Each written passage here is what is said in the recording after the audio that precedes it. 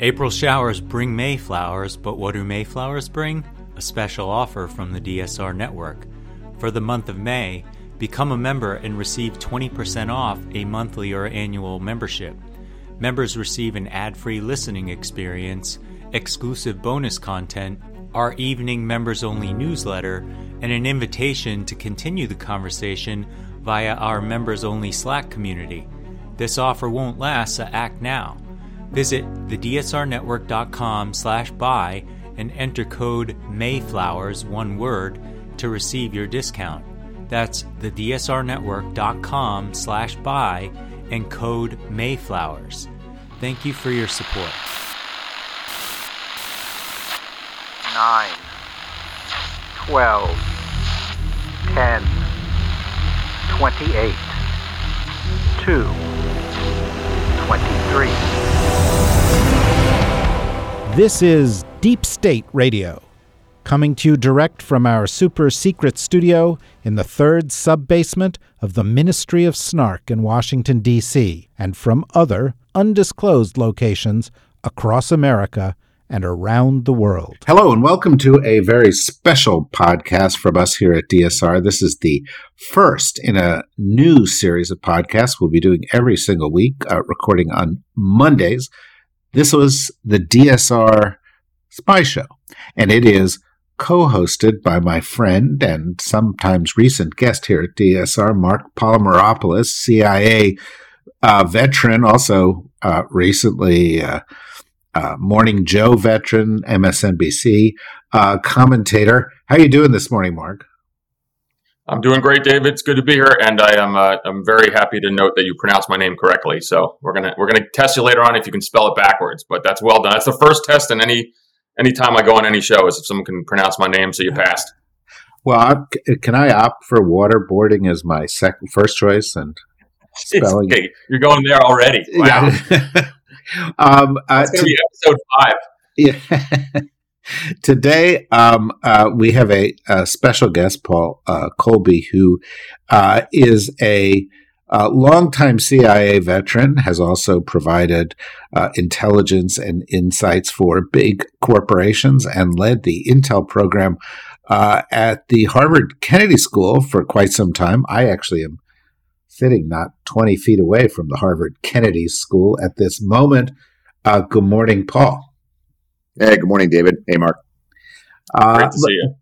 Each week, we're going to, on this show, provide perspectives on the news from the perspective of folks with loads of intelligence community experience like these guys. We think it's a critical component of our increasingly well-rounded list of expert perspectives and something that we know our members and listeners have been wanting for a long, long time. So let me turn it to you, Mark, for the first question to Paul. Sure, and let me first say, it's a great honor to have Paul on for a number of reasons. He's one of the most widely respected former intelligence officers, kind of amongst this, the crowd we have, not only in the DC area, but Paul is out in the Midwest now. So tons of respect for him. Former station chief, former head of the division that certainly oversaw operations against Russia, and I think we're going to focus quite a bit on that today. But most importantly, just one of the nicest guys around, which is not always what you get in our old profession. So I will say that Paul is one of the good guys. But I think that let's jump off and talk about some current news on Ukraine. And there was a piece in the Washington Post yesterday that kind of caught everyone's surprise. And this was one of the exposés that came out based on the DoD leaks. But it was the notion that the head of the Wagner Group, the Russian paramilitary group, which gets a lot of press these days, but the head of it, Yevgeny Prigozhin, has actually been in secret talks with Ukrainian intelligence, and in one instance, according to the Washington Post, offered to provide positions of the Russian military. So this goes, kind of jumping right into where we are in the war in Ukraine. Paul, what do you think of that? I was, my first inclination is, wow, is this true? Is it not true? And then in the back of my mind, I was like, Ukrainian intelligence is pretty damn good, regardless if they're having these kind of back channels. But anyway, your thoughts on this kind of bombshell on the Prigozhin information? Well, Mark, straight into a wilderness of mirrors, right? So, first point, is this accurate or not? Very difficult to judge from the outside. Certainly could be a piece of disinformation designed to undermine or discredit Prigozhin and make the Russians look ridiculous. But as you well know, one of the great advantages of intelligence services is their ability to carry on quiet, under-the-radar conversations with the fiercest of adversaries. You've been involved in many situations where politically countries were at loggerheads or individuals at loggerheads, but quietly behind the scenes, they're having discussions. Sometimes they're feeling each other out. Sometimes each are trying to gain an advantage. Sometimes people are trying to play another service, say, against their own government. So you could easily imagine that Prigozhin is looking for A, perhaps an escape route, B, a way to provide influence of his own on Ukraine's actions, or to use Ukraine to undermine his own enemies within Russia. For me, the most fascinating part of it is that it reflects the divisions that I think are becoming increasingly exposed of infighting within the Russian intelligence and military and political circles. Now, it's an interesting story in and of itself, which, as you say, raises as many questions as it answers. But it's also an interesting story in the context of the increasingly interesting story of Prigozhin, because over the course of the past few weeks, he has spoken out against Putin. He has called Putin a grandpa. He has, condemned Russia for not providing him with sufficient ammunition. He said he's out. Then he said he's back in. Then he said he was out again. Most recently, he said, okay, I'll go in and take Bakhmut, which is essentially at this point, tragically, a big hole in the ground. But then I'll leave it to the, airborne troops to defend what I've taken. What do you make of this kind of contentious relationship between Prigozhin and his former, bestie and sponsor, Putin? It reminds me of an untrained, unreliable attack dog. So used for particular situations, quite convenient. For a long time, Prigozhin. So let's go back to where we first started hearing the name Prigozhin. It was with the Internet Research Agency and the sponsorship of the hacking that particular outfit did. Most notably and notoriously of the Democratic National Committee back in 2016 and its efforts to hack into U.S. systems and to affect the 2016 election. But Prigozhin also has been very active in Africa with mercenaries deployed there in Libya, Central African Republic, elsewhere. So he's been a very useful tool for the Russian government. Deniable set of implausibly deniable set of capabilities. When it shifted to conventional warfare and the massive expansion of the Wagner Group and its activities in Ukraine, initially was seen as maybe a sharp knife that could be used, but ended up becoming quite a blunt instrument. And it's you saw the videos of him being in Russian prisons, recruiting prisoners, saying, look, we'll get you out of prison. You may die in 6 months, but if you don't, you're good to go. So he's been very useful, but increasingly volatile and unreliable. It's a heck of an offer, really. It's remarkable videos of it, his pitch to the prisoners. So one of the things on this is, why, does this matter in terms of what is really the biggest issue at hand now, which is the counteroffensive? Some argue that it has started already, that shaping operations, have begun. And of course, when you talk about, David mentioned Bakhmut, it's a arguably unimportant strategically location, but the Ukrainians for some time have really pushed the notion that we're going to bleed the Russians as much as possible there. And I think one of the things that is interesting is that you saw, particularly in the American media, a lot of criticism, and this is ostensibly leaks from the administration, that this was the wrong strategy the Ukrainians were using. But it turns out it may have been correct.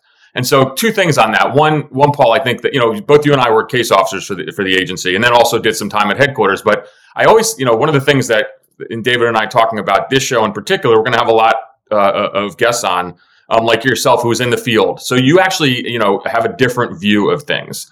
If you were not retired and enjoying your retirement now, you could make an argument you would actually be in or around Ukraine. You might be working with our partners there, and I think their view of things is always going to be a little bit different than what officials in the National Security Council are thinking, and that's okay. Two views are important, but I think it's good to note that the view from the field is actually really important. So overall, what's your sense on the offensive? Has it started? What are the goals? And then most importantly, is do you dispute the notion that you hear again a lot that the administration is going to really take a look at whether the Ukrainians are successful or not in terms of future support? That's kind of a narrative that's out there as well. That again, from a field person like myself, that annoys me quite a bit. So your thoughts? Yeah, well, as you know, Mark, there's an awful lot of opinions and an awful lot of uninformed commentary and a lot of armchair experts out there.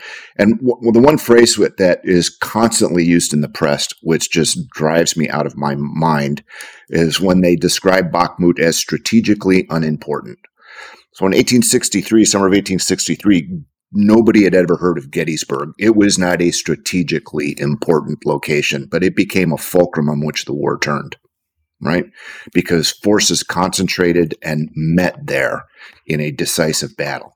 Now, is Bakhmut that decisive battle as Gettysburg? That's probably pulling it a little too far, but there's no doubt that it was strategically important for Putin and for Russia for lots of reasons. One, the simple amount of forces and the persistence. This fight has been going on for a year over Bakhmut. It's been the most intense warfare, the most concentrated warfare of the entire campaign.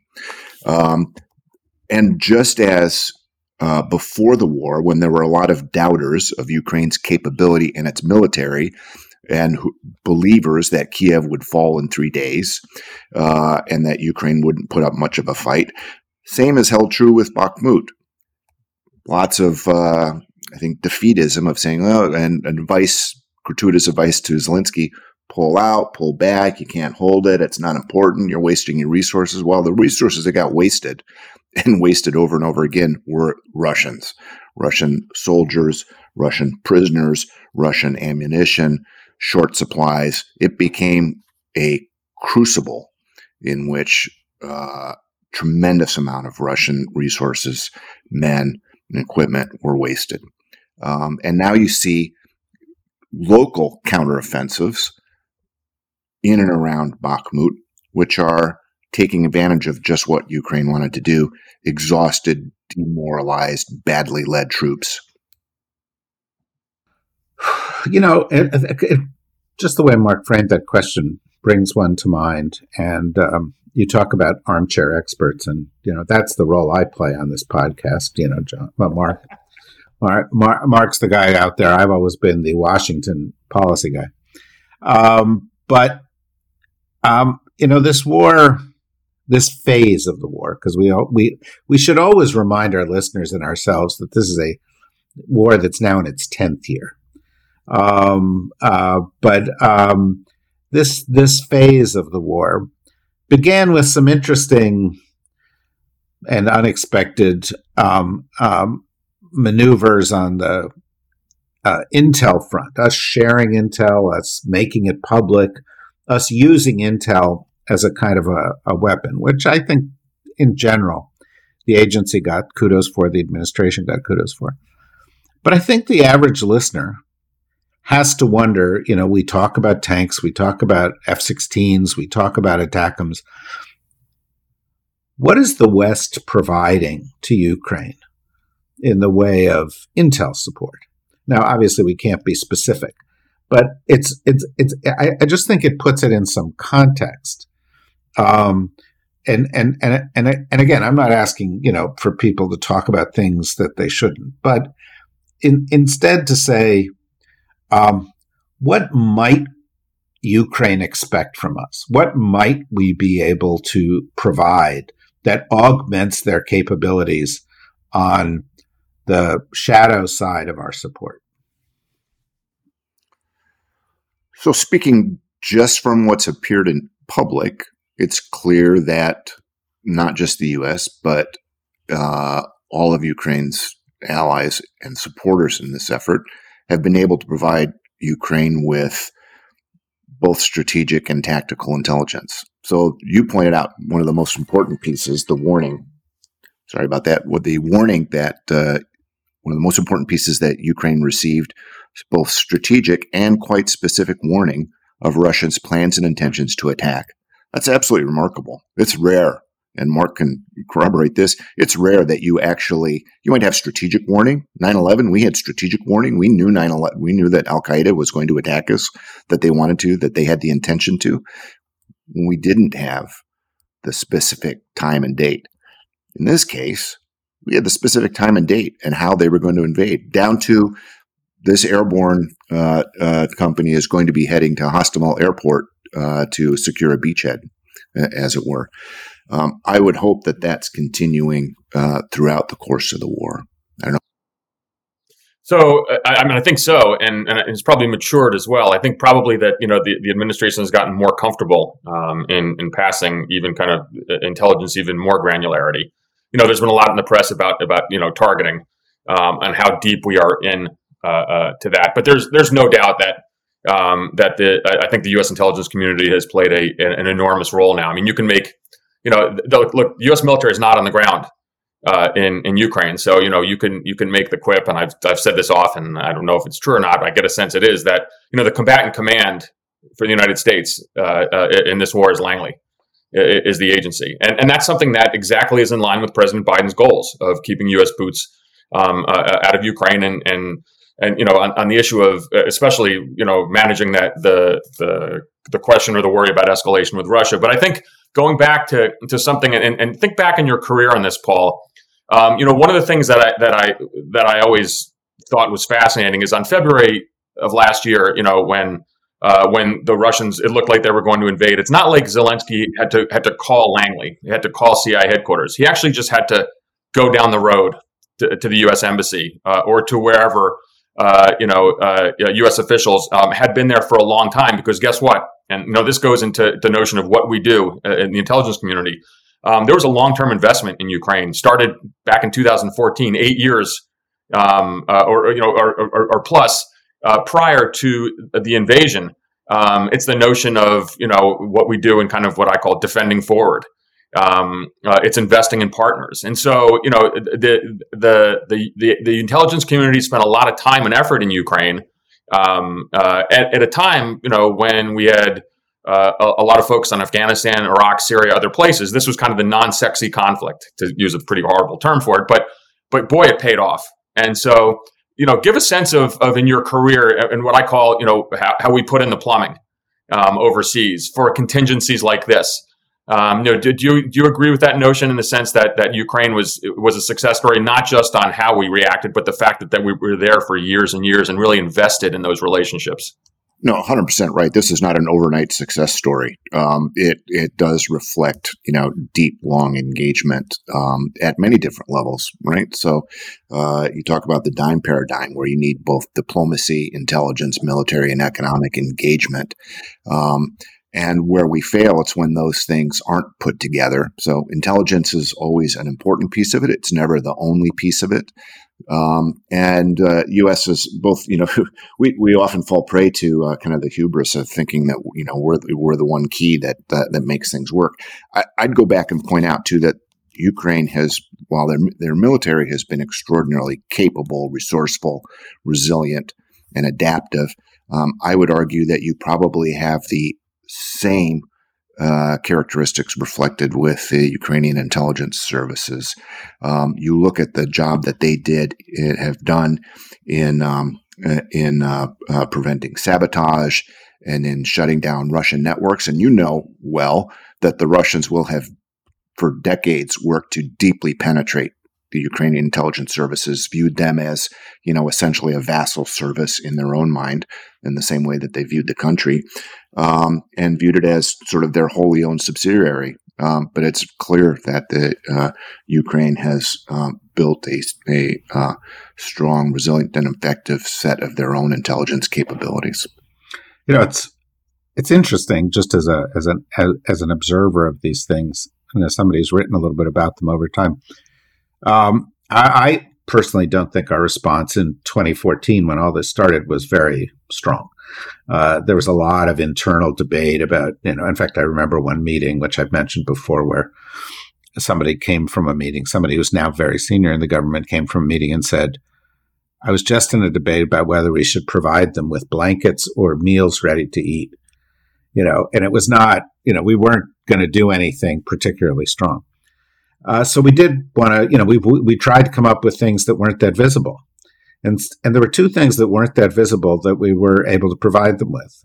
And one was training for their military, particularly sort of down the line training, like sergeants and so forth, that broke them out of the Warsaw Pact paradigm and into our own. And the other was intel. And both have proven to be incredibly useful 9 years later, right? Both have proven to be incredibly useful by accident. It wasn't the plan, but they have paid off. Going back to the Prigozhin comments that a bit earlier, another thing this all echoes, and both of you may have thoughts on this, but another thing this all echoes is, Russia in Afghanistan. Russia goes in. They have a lot of hubris. They've got a lot of big forces. They think this is going to go well, and of course it doesn't. When that happened with Russia and Afghanistan, it led to the downfall of the Soviet Union. It led to the end of administrations. There's been a lot of talk about what this might do to Putin's reign. What's it going to do to Putin's reign, Paul? Well, don't have a crystal ball, but wars that end badly in Russia have also ended badly for Russian leaders historically. Look, I mean, he's staked his entire credibility on this misadventure, and it's been a spectacular failure. It's a failure militarily. It's a failure economically. Russia is not poised to thrive for the rest of the 21st century. While sanctions were not effective in deterring attack, they are having an increasingly erosive effect on Russia's capability to continue to fund the war, to create the supplies needed to prosecute the war, particularly if it's going to be a long one. The advantage that Russia has, and that they will always fall back on, is in terms of what Russian general told me before the war, retired general told me just before the war, we're prepared to suffer more than you are. And Russians have this national sense of, we can put up with anything, we can put up with privation in order to outlast our enemies. And that's why Putin keeps trying to draw parallels back with World War II. Russia lost 27 million citizens in the course of World War II, most of them at the hands of their own leaders, not at the hands of the Nazis and Hitler. That being said, they were prepared to suffer, and I see that is still being called into play. So I don't think anyone can be complacent that this war is going to be suddenly over in a miraculous Ukrainian counteroffensive over the course of the next few months. I fear that it's going to drag on for some time. As long as it drags on, Putin will stay in power unless he's taken out from within, and I don't see any signs of that. Not that I would. One of the things that I think is fascinating, and there's a lot of undercurrents, kind of in our little weird kind of, David, you're certainly a member of this too, the kind of the DC blob. When you talk about what is discussed at the White House and the National Security Council in policy meetings, and that is the notion. There's always this ever-present fear of Russian catastrophic collapse, in the sense of is Putin better as the devil we know? And to me, I understand that we have to have those discussions. What if Putin does fall? You have a country with nuclear weapons that's unstable, and that's always in the back of people's minds. Probably, I would say that Bill Burns, who is a former ambassador, he's a Russian speaker. He knows Putin very well. He's probably thinking about these things. At the same time, though, I do wonder if this inhibits, provision of additional weapons and armaments that actually could lead to a more resounding Ukrainian results on the battlefield. And so, I want to pose, Paul, this question to you because as someone who's been in the field, so you would have been on that end working with the Ukrainians, giving them or wanting to give them all that they need, seeing your partners whose family members have been killed or who are in underground bunkers as there are these kamikaze drones coming. So you have that field perspective, but also you understand from being a division chief at CIA, you probably would be at a National Security Council meeting where these questions do deserve to be considered. So what's your view on that?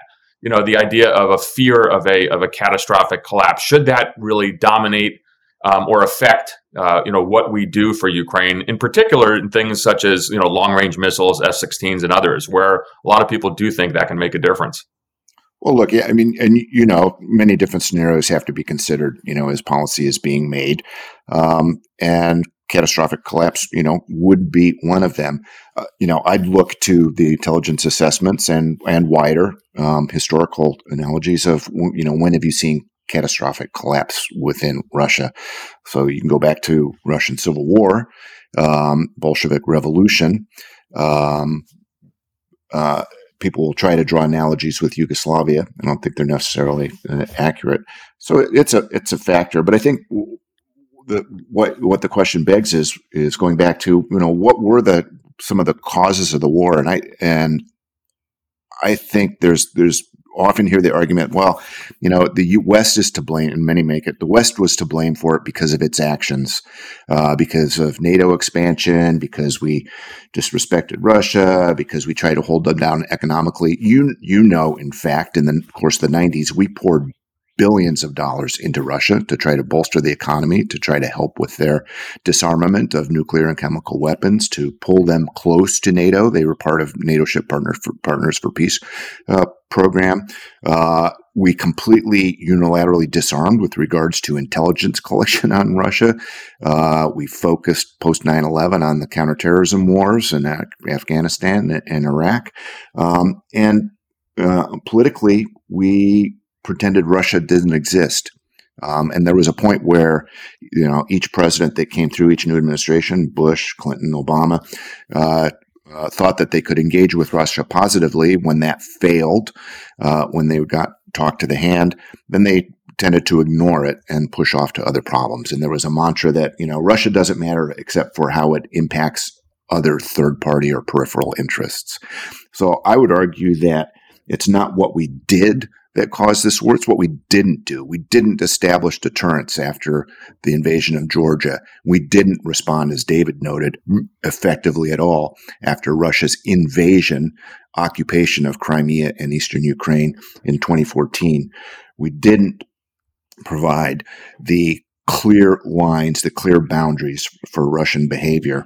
And we didn't engage as positively enough as we could have. We didn't have the proper combination of carrots and sticks. Instead, we drifted off looking at other problems. Yeah, listening to your description of history there, we do have to note that one bold thinker was our last president, Donald Trump, who tried to turn us into Trumpistan, a subsidiary of Russia, which is a whole different approach. But we'll skip over that and the cheap politics associated with it. And as soon as we get back from this mini break, we'll talk about a recent development, past few days, that could be really a big deal. And frankly, I don't think is getting covered that way in the press. But first, this is the point where in each of our DSR podcasts, we say goodbye to those of you in the general public who haven't yet become members. and say you should become members. Go to the DSRnetwork.com, click on membership for $5 a month. You get this increasing, expanding lineup of podcasts. There'll be major podcasts every single day of the week. And you'll get to listen to all of them, which you don't if you're not a member. So go do that, and then you'll be able to come back and listen to what is about to follow. For our members, stand by.